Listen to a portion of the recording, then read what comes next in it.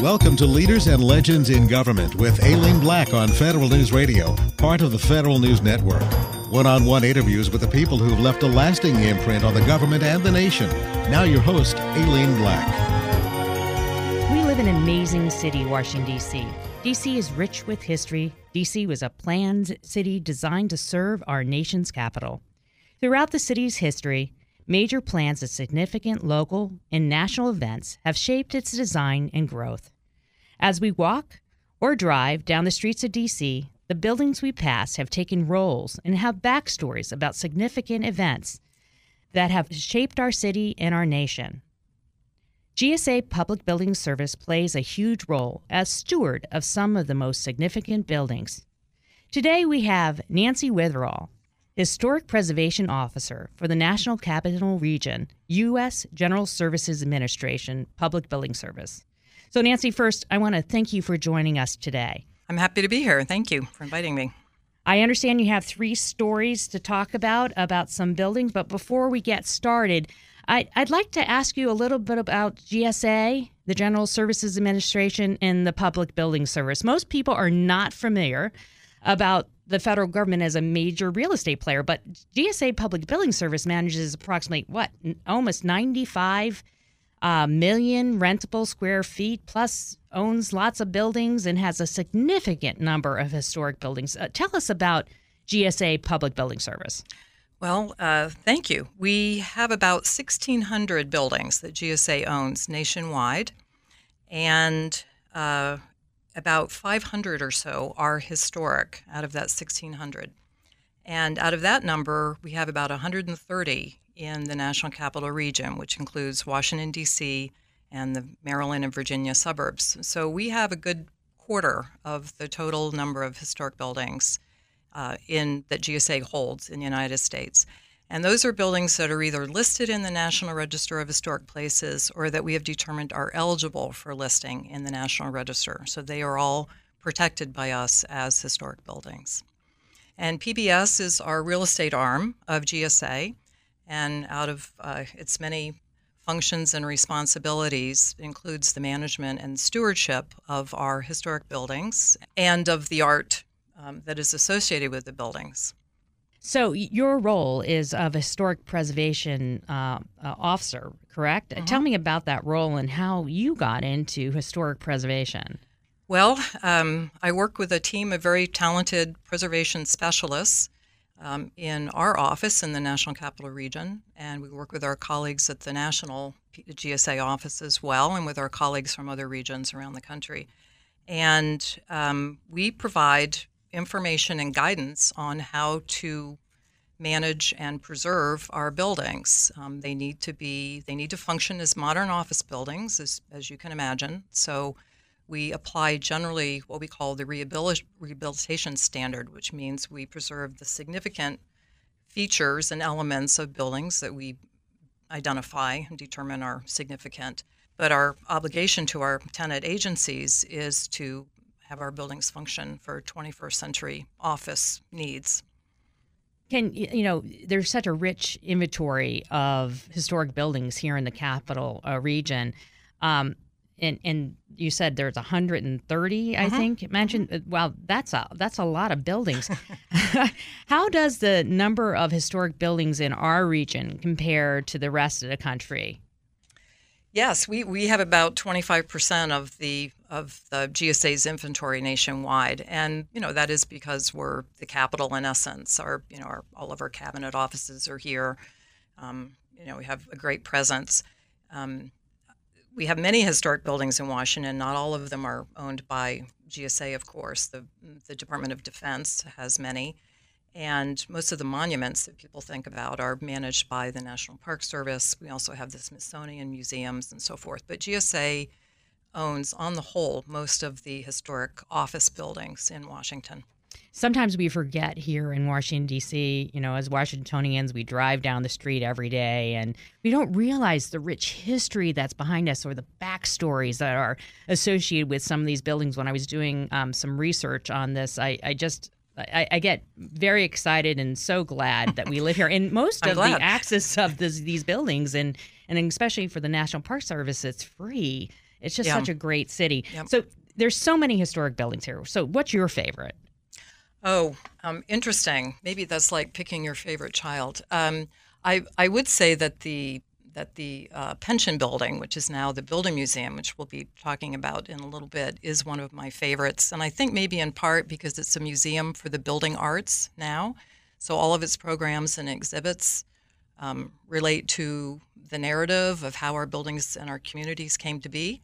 So to know that wonderful educational function is happening inside of that beautiful building is really inspiring, and it's always nice to go in and see families and visitors from around the country coming to see it. I know I took my 4 kids there on several occasions, but we'll save that for a minute.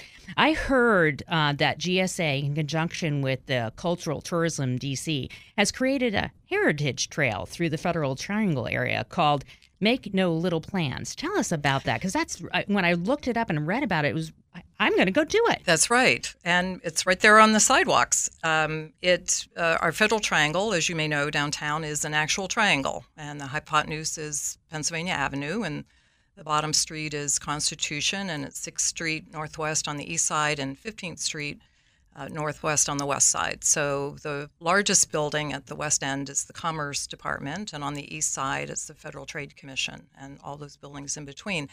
So we, in addition to the kind of information that we provide online, we wanted something that was very physical and that anyone walking by could read about it. And so we have this trail of 16 signs, and we're part of a system that exists. There are many, many trails that have been developed through communities and neighborhoods throughout Washington, D.C., and so we've made our Federal Triangle our community, our neighborhood. And you can see the signs in any order, but sign number 1 happens to be at the Archives Navy Memorial Metro. Mm-hmm. And what you do to follow the signs is you walk around the perimeter of the Federal Triangle, and we provide information not only on the planning of the Federal Triangle, which is very interesting, the architects. We learn aspects of the architecture, their historic photos showing some of the buildings under construction. We also learn about the agencies that were first scheduled to go in there. So most of them are still there, not all of them. And also these buildings are filled with artworks, particularly murals and sculpture. And so the text on these signs just gives an idea of kind of a summary of why these buildings are very significant. And it's a nice way for us to be able to share photos of the inside of the building and some of the background stories of them if they're not open to the public. You're listening to Leaders and Legends in Government on Federal News Radio, part of Federal News Network. Our guest today is Nancy Witherell with GSA Public Building Service. As I shared earlier, I understand you're going to share some stories about some historic buildings here in D.C., 3 particular ones that were associated with the Civil War and the aftermath in downtown D.C. So I know we're not going to be able to cover it all in this segment, but let's begin by talking a little bit about Clara Barton's apartment and the missing soldiers. Sure, I'm happy to. And when you invited me to come and asked me to select several buildings, I thought it would be useful to talk about museums that are open to the public. So 2 of the 3 buildings we'll talk about today are open to the public. Yeah, great timing for summer and have something to do with the kids. Yep. And most of these museums are close to free, if not free. That's right. And like I said, I've with 4 kids. I have definitely spent some time in some of these buildings. So the first one I thought I'd talk about is the Clara Barton, her apartments, and her missing soldiers office. And Clara Barton herself is a very interesting and admirable woman, a historic personage of great respect in the history of our country. And she is known primarily as the founder of the American Red Cross, but she was also very busy during the Civil War, and I think getting into her early humanitarian work that allowed her later to become a national leader in founding the Red Cross. And she had an earlier claim to fame. She apparently, from what I've read, was the first female clerk of the federal government.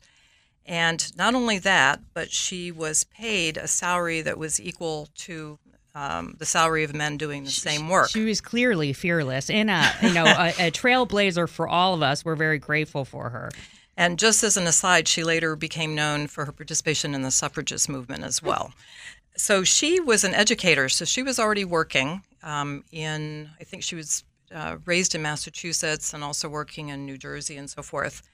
And she moved to Washington for the first time in 1854, and she worked as a recording clerk at the U.S. Patent Office. Now, you may know that the Patent Office is now the home of two Smithsonian museums, the National Portrait Gallery and the American Art Museum. But it used to be the Patent Office, and her salary was $1,400 a year, $1,400 a year. And again, it was the same as men in the same positions. So she was a trailblazer as an early clerk. However, in that era, we didn't have the civil service protections that we have now. And in fact, the administration was opposed to women working in government offices. So she was able to do this work in like 1854 and 55. But then her position and her salary were reduced. So she worked for a couple more years in that situation and then left. She returned to Massachusetts in the late 50s. But she returned in 1861 with a new administration, which was Abraham Lincoln's administration. And she returned to her patent office job. It's apparently at the same salary. But then the war began in 1861 in the spring. So she was living in this boarding house on 7th Street, and the address is 437 7th Street, and that's the home of her home and the museum today. Well, let's hold that there. Okay. We'll pick it up in the next segment. What an amazing woman, and I want to hear the rest about this building. I'm speaking with Nancy Witherell, GSA PBS. Coming up, we'll talk about how Clara Barton's apartment was discovered. You're listening to Leaders in Legend in Government on Federal News Radio, part of Federal News Network. I'm your host, Aileen Black. Welcome back to Leaders and Legends in Government on Federal News Radio, part of Federal News Network. I'm Aileen Black, and today we're talking with Nancy Witherell, GSA PBS. Nancy, let's continue our conversation about Clara Barton and her apartment. When was that building built? The building was built in the early 1850s, and it had offices on the first two floors. In fact, I believe a patent attorney was in there and a dentist. Because it was near the patent office, actually many of those early commercial buildings in that area housed patent attorneys. And the third floor was for boarding, and she had room 9 on the third floor in that building. So she went there as a boarder to live there for her work back with the patent office. Mm-hmm. But when the war started, she began to become involved as a volunteer, and I believe it occurred because she saw that a troop of Massachusetts, I guess they were military volunteers or soldiers, were injured in a riot in Baltimore, and she saw that they needed help. So she wrote, I think she put an ad in a newspaper in Massachusetts asking for donations and supplies, and she began to receive them. So she really was storing supplies and collecting money in her room in the boarding house on 7th Street. And this developed into a more serious position, and eventually she was paid for it. She, again, first started just by starting as a volunteer collecting and distributing supplies. But in August of 1862, it's a very challenging, parlous time during the war, she gained official permission to transport supplies to the battlefield. And from then on, she was in battles. Throughout the Mid-Atlantic, I believe she went down as far as Charleston at one point, but she was at Antietam, for example, a very, very bloody battle. And in fact, there's a memorial to her there, a monument on actually on the battlefield. So she was there. She was nursing. She was assisting, training others. She was distributing supplies. She would go in with supplies and was there during the battle and would help as she could with the soldiers. So I understand she even was under fire. She had some clothing that was actually, unfortunately, she wasn't injured, but yes, that was a bullet went through her sleeve thank at goodness one she had point. Those big puffy sleeves yep, on. That's true from that time period. You can see those in her. There are several photographs of her, portraits of her. She really leaned in. I mean, this is a woman way behind, before her time, and really leaned into. She saw something. She saw her role, and she acted. Yeah. Yeah. So she went up and down the East Coast. Are there other buildings that are significant around these efforts that she was doing during the Civil War? Well, I can say that she received, as the war was ending in March of 1865, she received approval from Lincoln to address this growing problem of how to find missing soldiers. Families, you can imagine, their loved one was not returning home, and they were distraught, and they would write to the government, can you help me find, my husband, my son? And the federal government was just being inundated with correspondence. And so she took on that role officially. And that was her work until 1868. And the Missing Soldiers Office, there was a sign for it in the boarding house on 7th Street. We have the original sign. That summer, she took on a very difficult task. She traveled down to Andersonville, Georgia, which had housed a notorious Confederate prisoner of war camp there. So Union soldiers who had been captured were held there until the end of the war. There. They did. And as we read, she assisted the effort to locate and mark nearly 13,000 Union graves at that prisoner of war camp. So that was the summer that the war ended.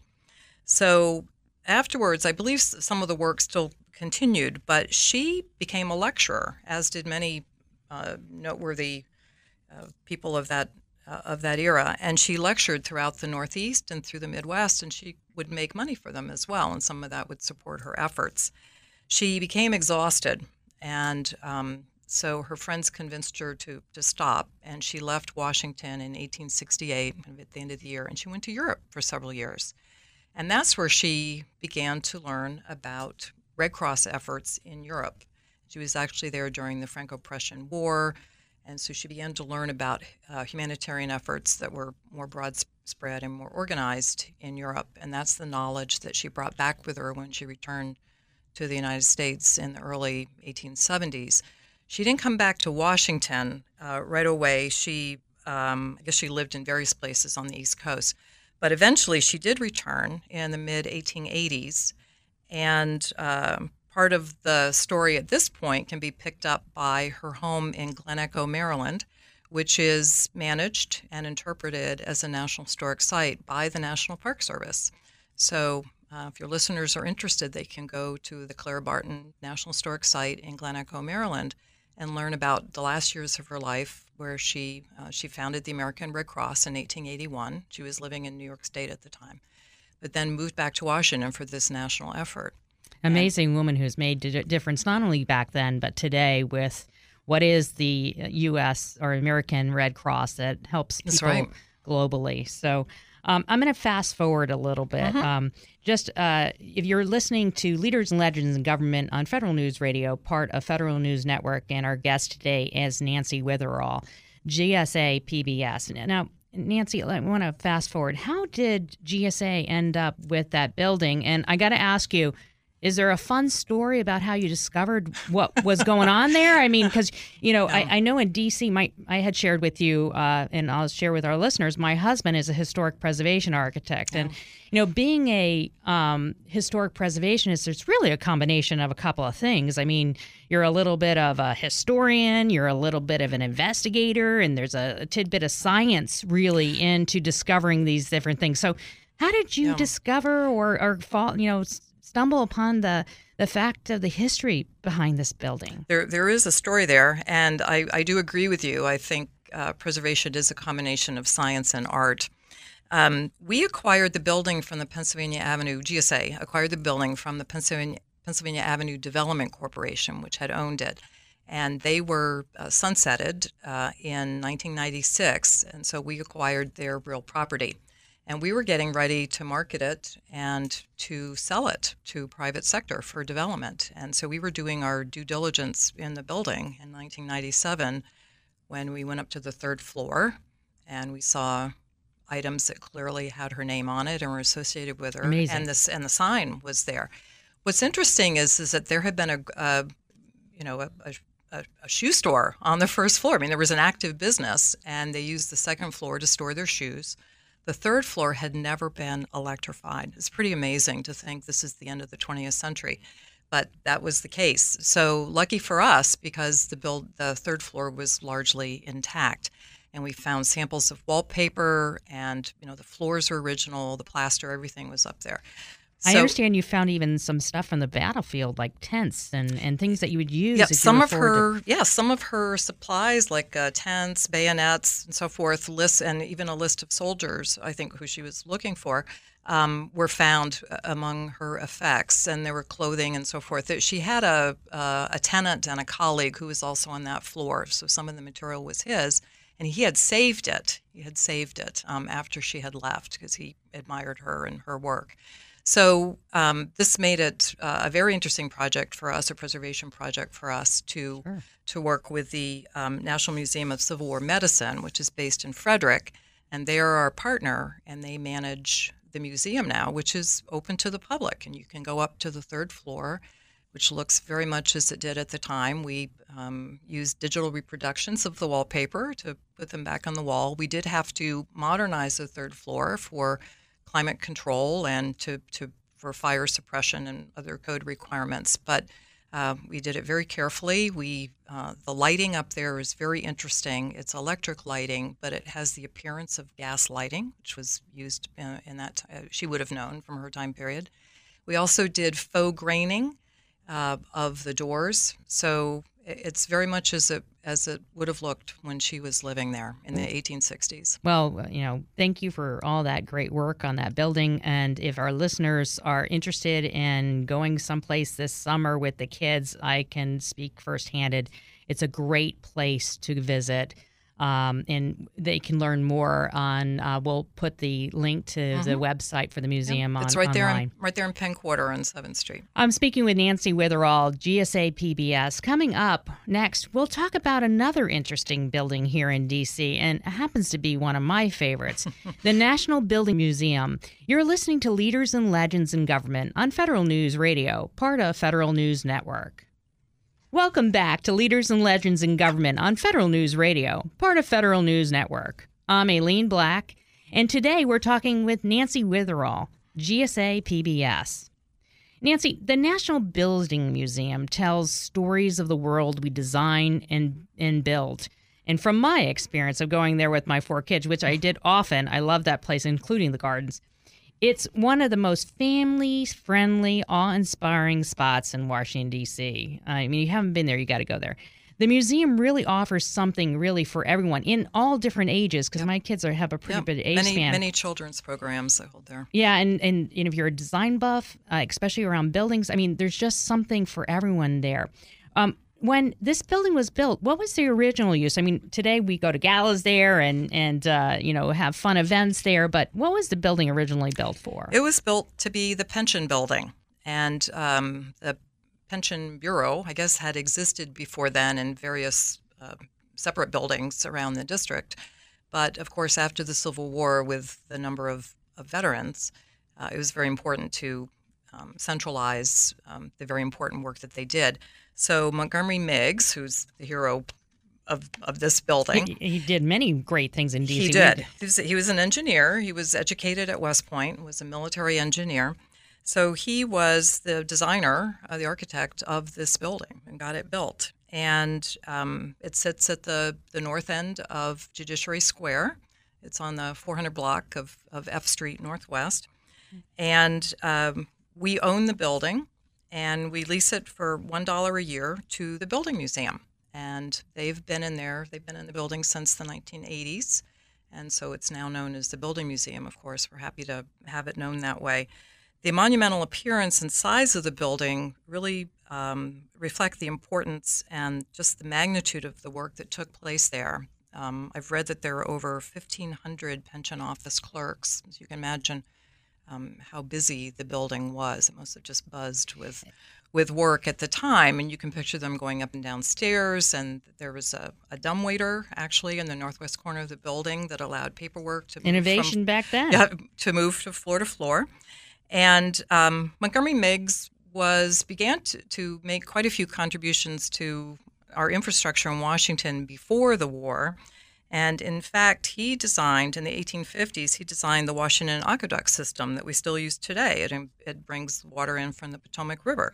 So that includes the reservoirs, the conduits, and bridges that bring the water into the city. And in fact, the beautiful Captain John Bridge, which I think many of your listeners would know, is his work.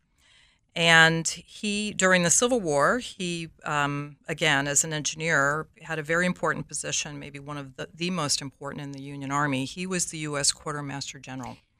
He really thought through the design of this building. I was reading, it was way, beyond, the current standards for fireproof. Mm-hmm. And he really thought about the use. I understand the stairs are designed, Mm-hmm. really with the veteran in mind. Can you tell us a little bit about that? Sure. Why don't I start at the door and talk about what a visitor would see when you enter? Because I think one of the most beautiful parts of the building is the terracotta panels that run around the outside in a band. They're in bas relief, which means they're partly carved free and partly attached. And so it's a frieze that runs above the door. And it's so well articulated that it's very easy to look at the individual soldiers and sailors, see their uniforms, see their armaments, all entirely accurate.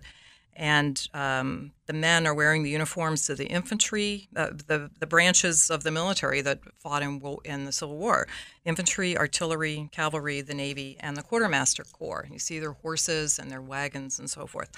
So when you go in, so that's who the building is for. It's for them, and they look very heroic there. And then you go inside, and of course you have this very dramatic open courtyard with these amazing columns that are 75 feet in height. And the stairs that go up to the upper floors are very wide, and they're also shallow. The riser is just a couple inches, so that makes them easier to climb. And it reminds us today of the human cost of the victory that is represented on the frieze around the outside.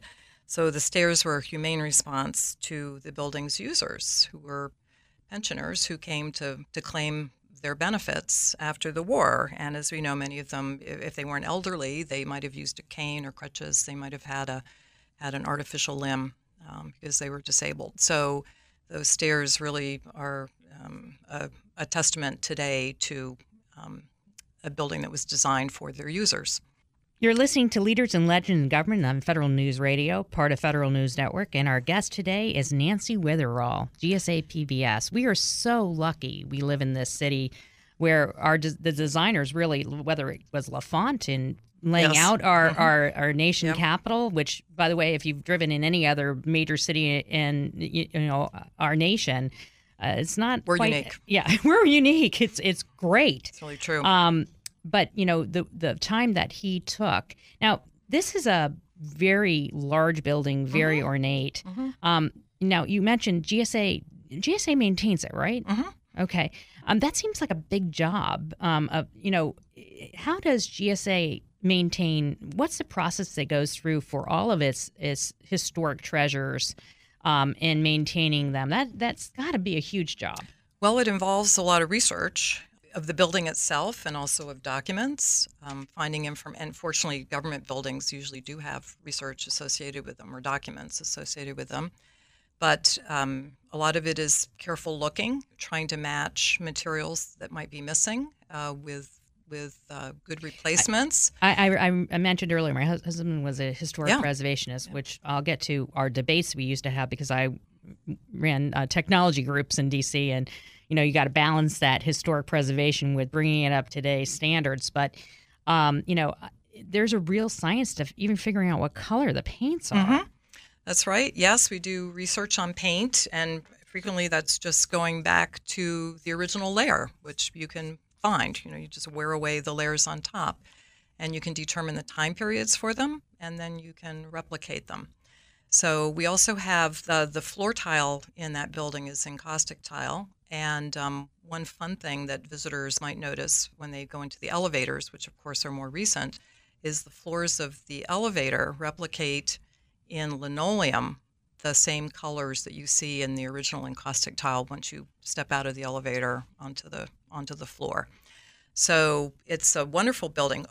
Another thing I can mention is we've saved a little window on one of the large columns. There are 8 of these colossal columns on the inside, and one of the columns on the west side has what we call a window in it, so that you can look in and see the original layer of the paint. So these columns are made out of brick and then covered with plaster, with stucco, and then they're marbleized with paint. So we have a little bit of the original painting still left, but otherwise we, of course, redo that marbleizing as needed. It's a beautiful building. I know that I had mentioned when I first got out of college, I attended an inaugural ball for Reagan. I'm aging myself here. There, and I understand that it's been since the 40s. There has been inaugural events there. Earlier than that, the first one was Grover Cleveland in 1885. Okay. So again, a very, very large public building in Washington. Of course, gorgeous. It lends itself to all sorts of government events, but including inaugural balls. Yeah, it is an amazing building. If you have time this summer, I highly recommend heading down there. It's a great location, and the kids will have fun in the gardens. We didn't even talk about the gardens. It's just a wonderful location. I'm speaking with Nancy Witherell, GSA PBS. Coming up next, Nancy will share the backstory on another historic building here in D.C., the nation's capital's first skyscraper. You're listening to Leaders and Legends in Government on Federal News Radio, part of Federal News Network. Welcome back to Leaders and Legends in Government on Federal News Radio, part of Federal News Network. I'm Aileen Black, and today I'm talking with Nancy Witherell, GSA PBS. Nancy, I read about the Winder Building was considered Washington, D.C.'s first skyscraper. I think I pronounced that wrong, Winder, right? Tell us about that building and why it was built. Well, it was an early spec building, actually, in Washington, and it's named for its first owner, a gentleman named William Winder, and he constructed the building in 1847 and 48, and it was in a very advantageous location. It was across 17th Street from the executive complex for our government. So the White House was in the middle, and the early government cabinet buildings. He was the early developer. On either side. He saw exactly. the rush coming. Location. So, again, you go back to history, and we can learn what we need to do today. That's right. So he was there, and it was indeed a pretty tall building at the time. It had 4 full stories and an attic story, and then kind of a above-grade ground story. So it was very tall, and so it was a private sector for a while, but of course our government was growing, and in the 1850s, and outgrowing their spaces. The Army was in a building that's now where the Eisenhower Executive Office building is, to the west of the White House. So the Secretary of War, who happened to be Jefferson Davis, purchased the building for the federal government. It was for use by the Army. So he purchased it in 1854. The building was just, I guess maybe 6 years old at the time. And it was a good building for government use because it was designed to be fireproof, and what they thought was fireproof at the time. And fire, as we all can imagine, was a very difficult challenge at the time. Sure. Our government was becoming more sophisticated, the federal government, city government, state governments. And as our country matured and grew and became more sophisticated with our laws, we had a lot of paperwork. We had deeds and financial documents and so forth. And a fire could be catastrophic. So in many parts, especially around the East Coast, people were trying to develop buildings that were more fireproof. And usually that meant iron and brick or masonry. Actually, the Smithsonian Castle is another example of a building built to be fireproof in the 1840s. As we know now, iron actually can melt at high heat, but it was the safest material to use at the time. So this building, the Winder Building, has cast iron beams with brick vaults between them, and that's how the building still remains today. Then it's stuccoed on the outside, and there was a wonderful decorative balcony that was placed on the second floor around the building, and the building kind of deteriorated in the 1920s, and that balcony was removed, but GSA restored it in the 80s. Let's back up a little bit. To the Civil War? To when the Department of Defense Yes. actually stayed in that building. They did. Until it was the Army.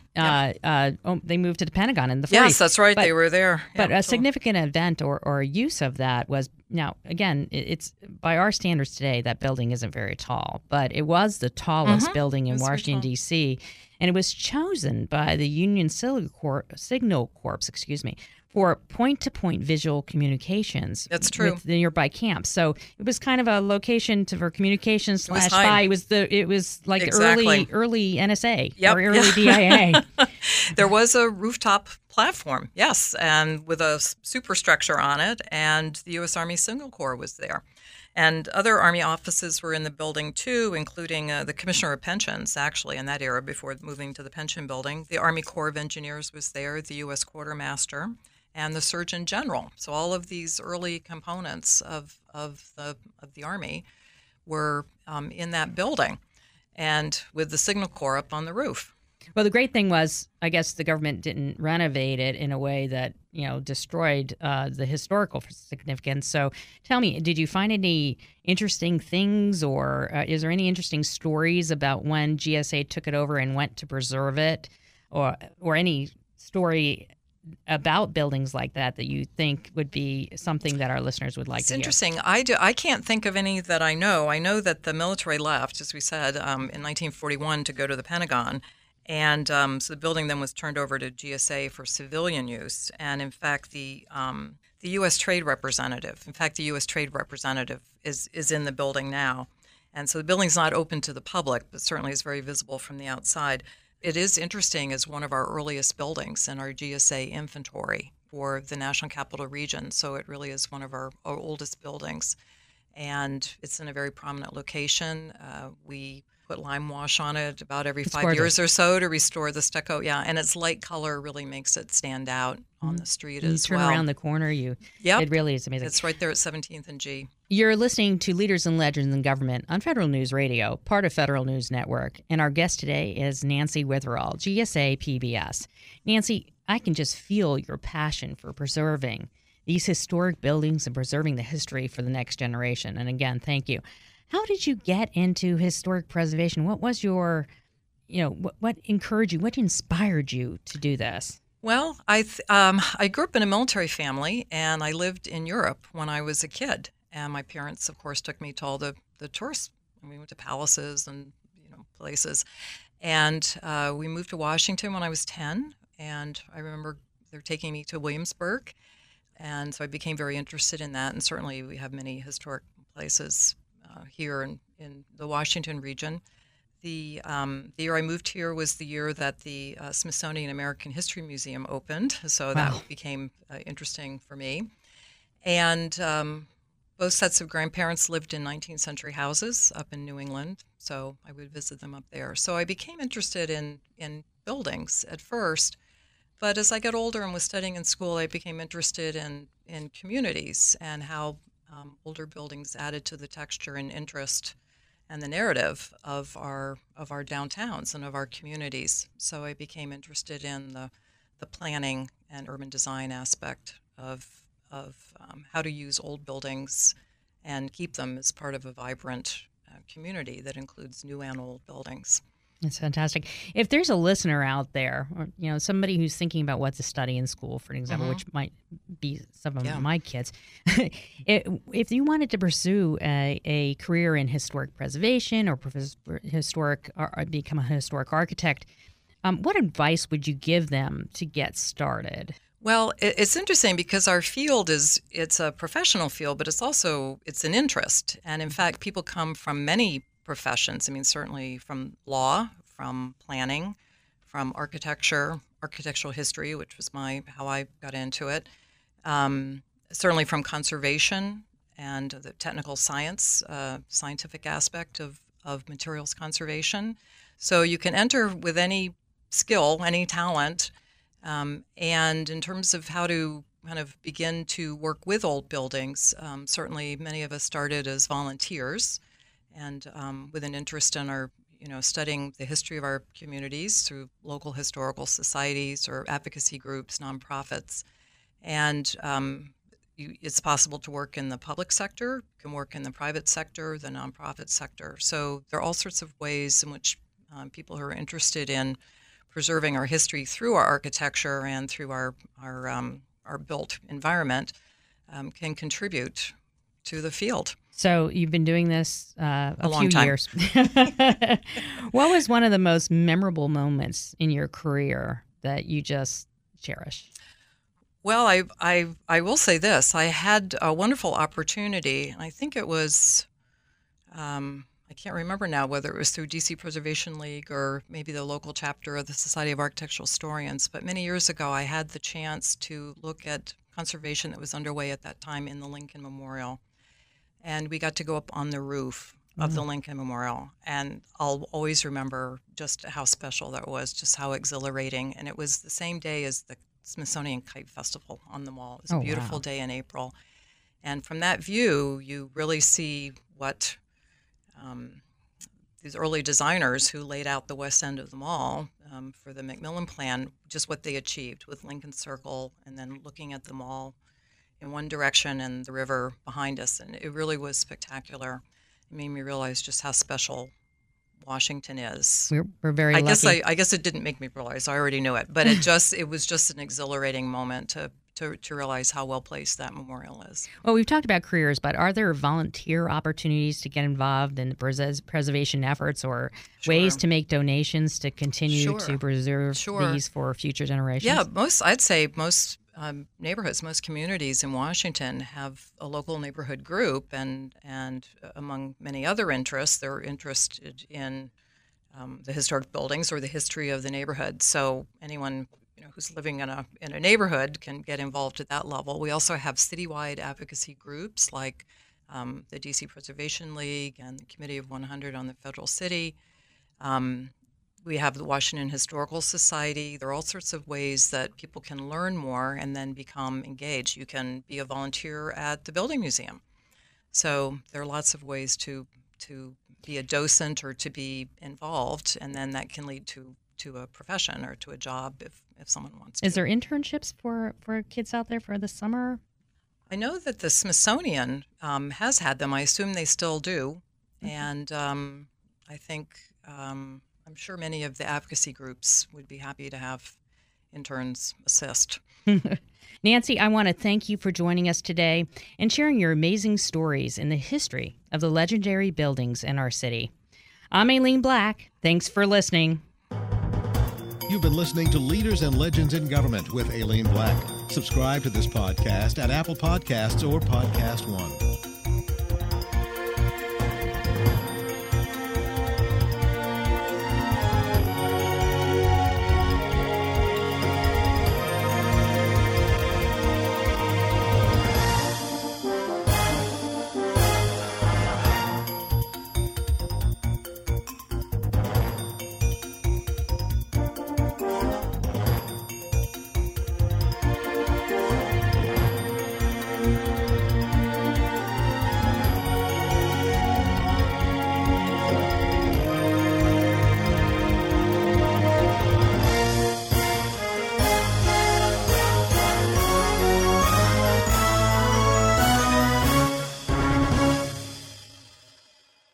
Kristen here, reminding you not to do things. What I mean is, with same-day delivery for everything from gifts to groceries, you only have to do the things you want to do. To not do the other things, visit Shipt.com. That's SHIPT.com.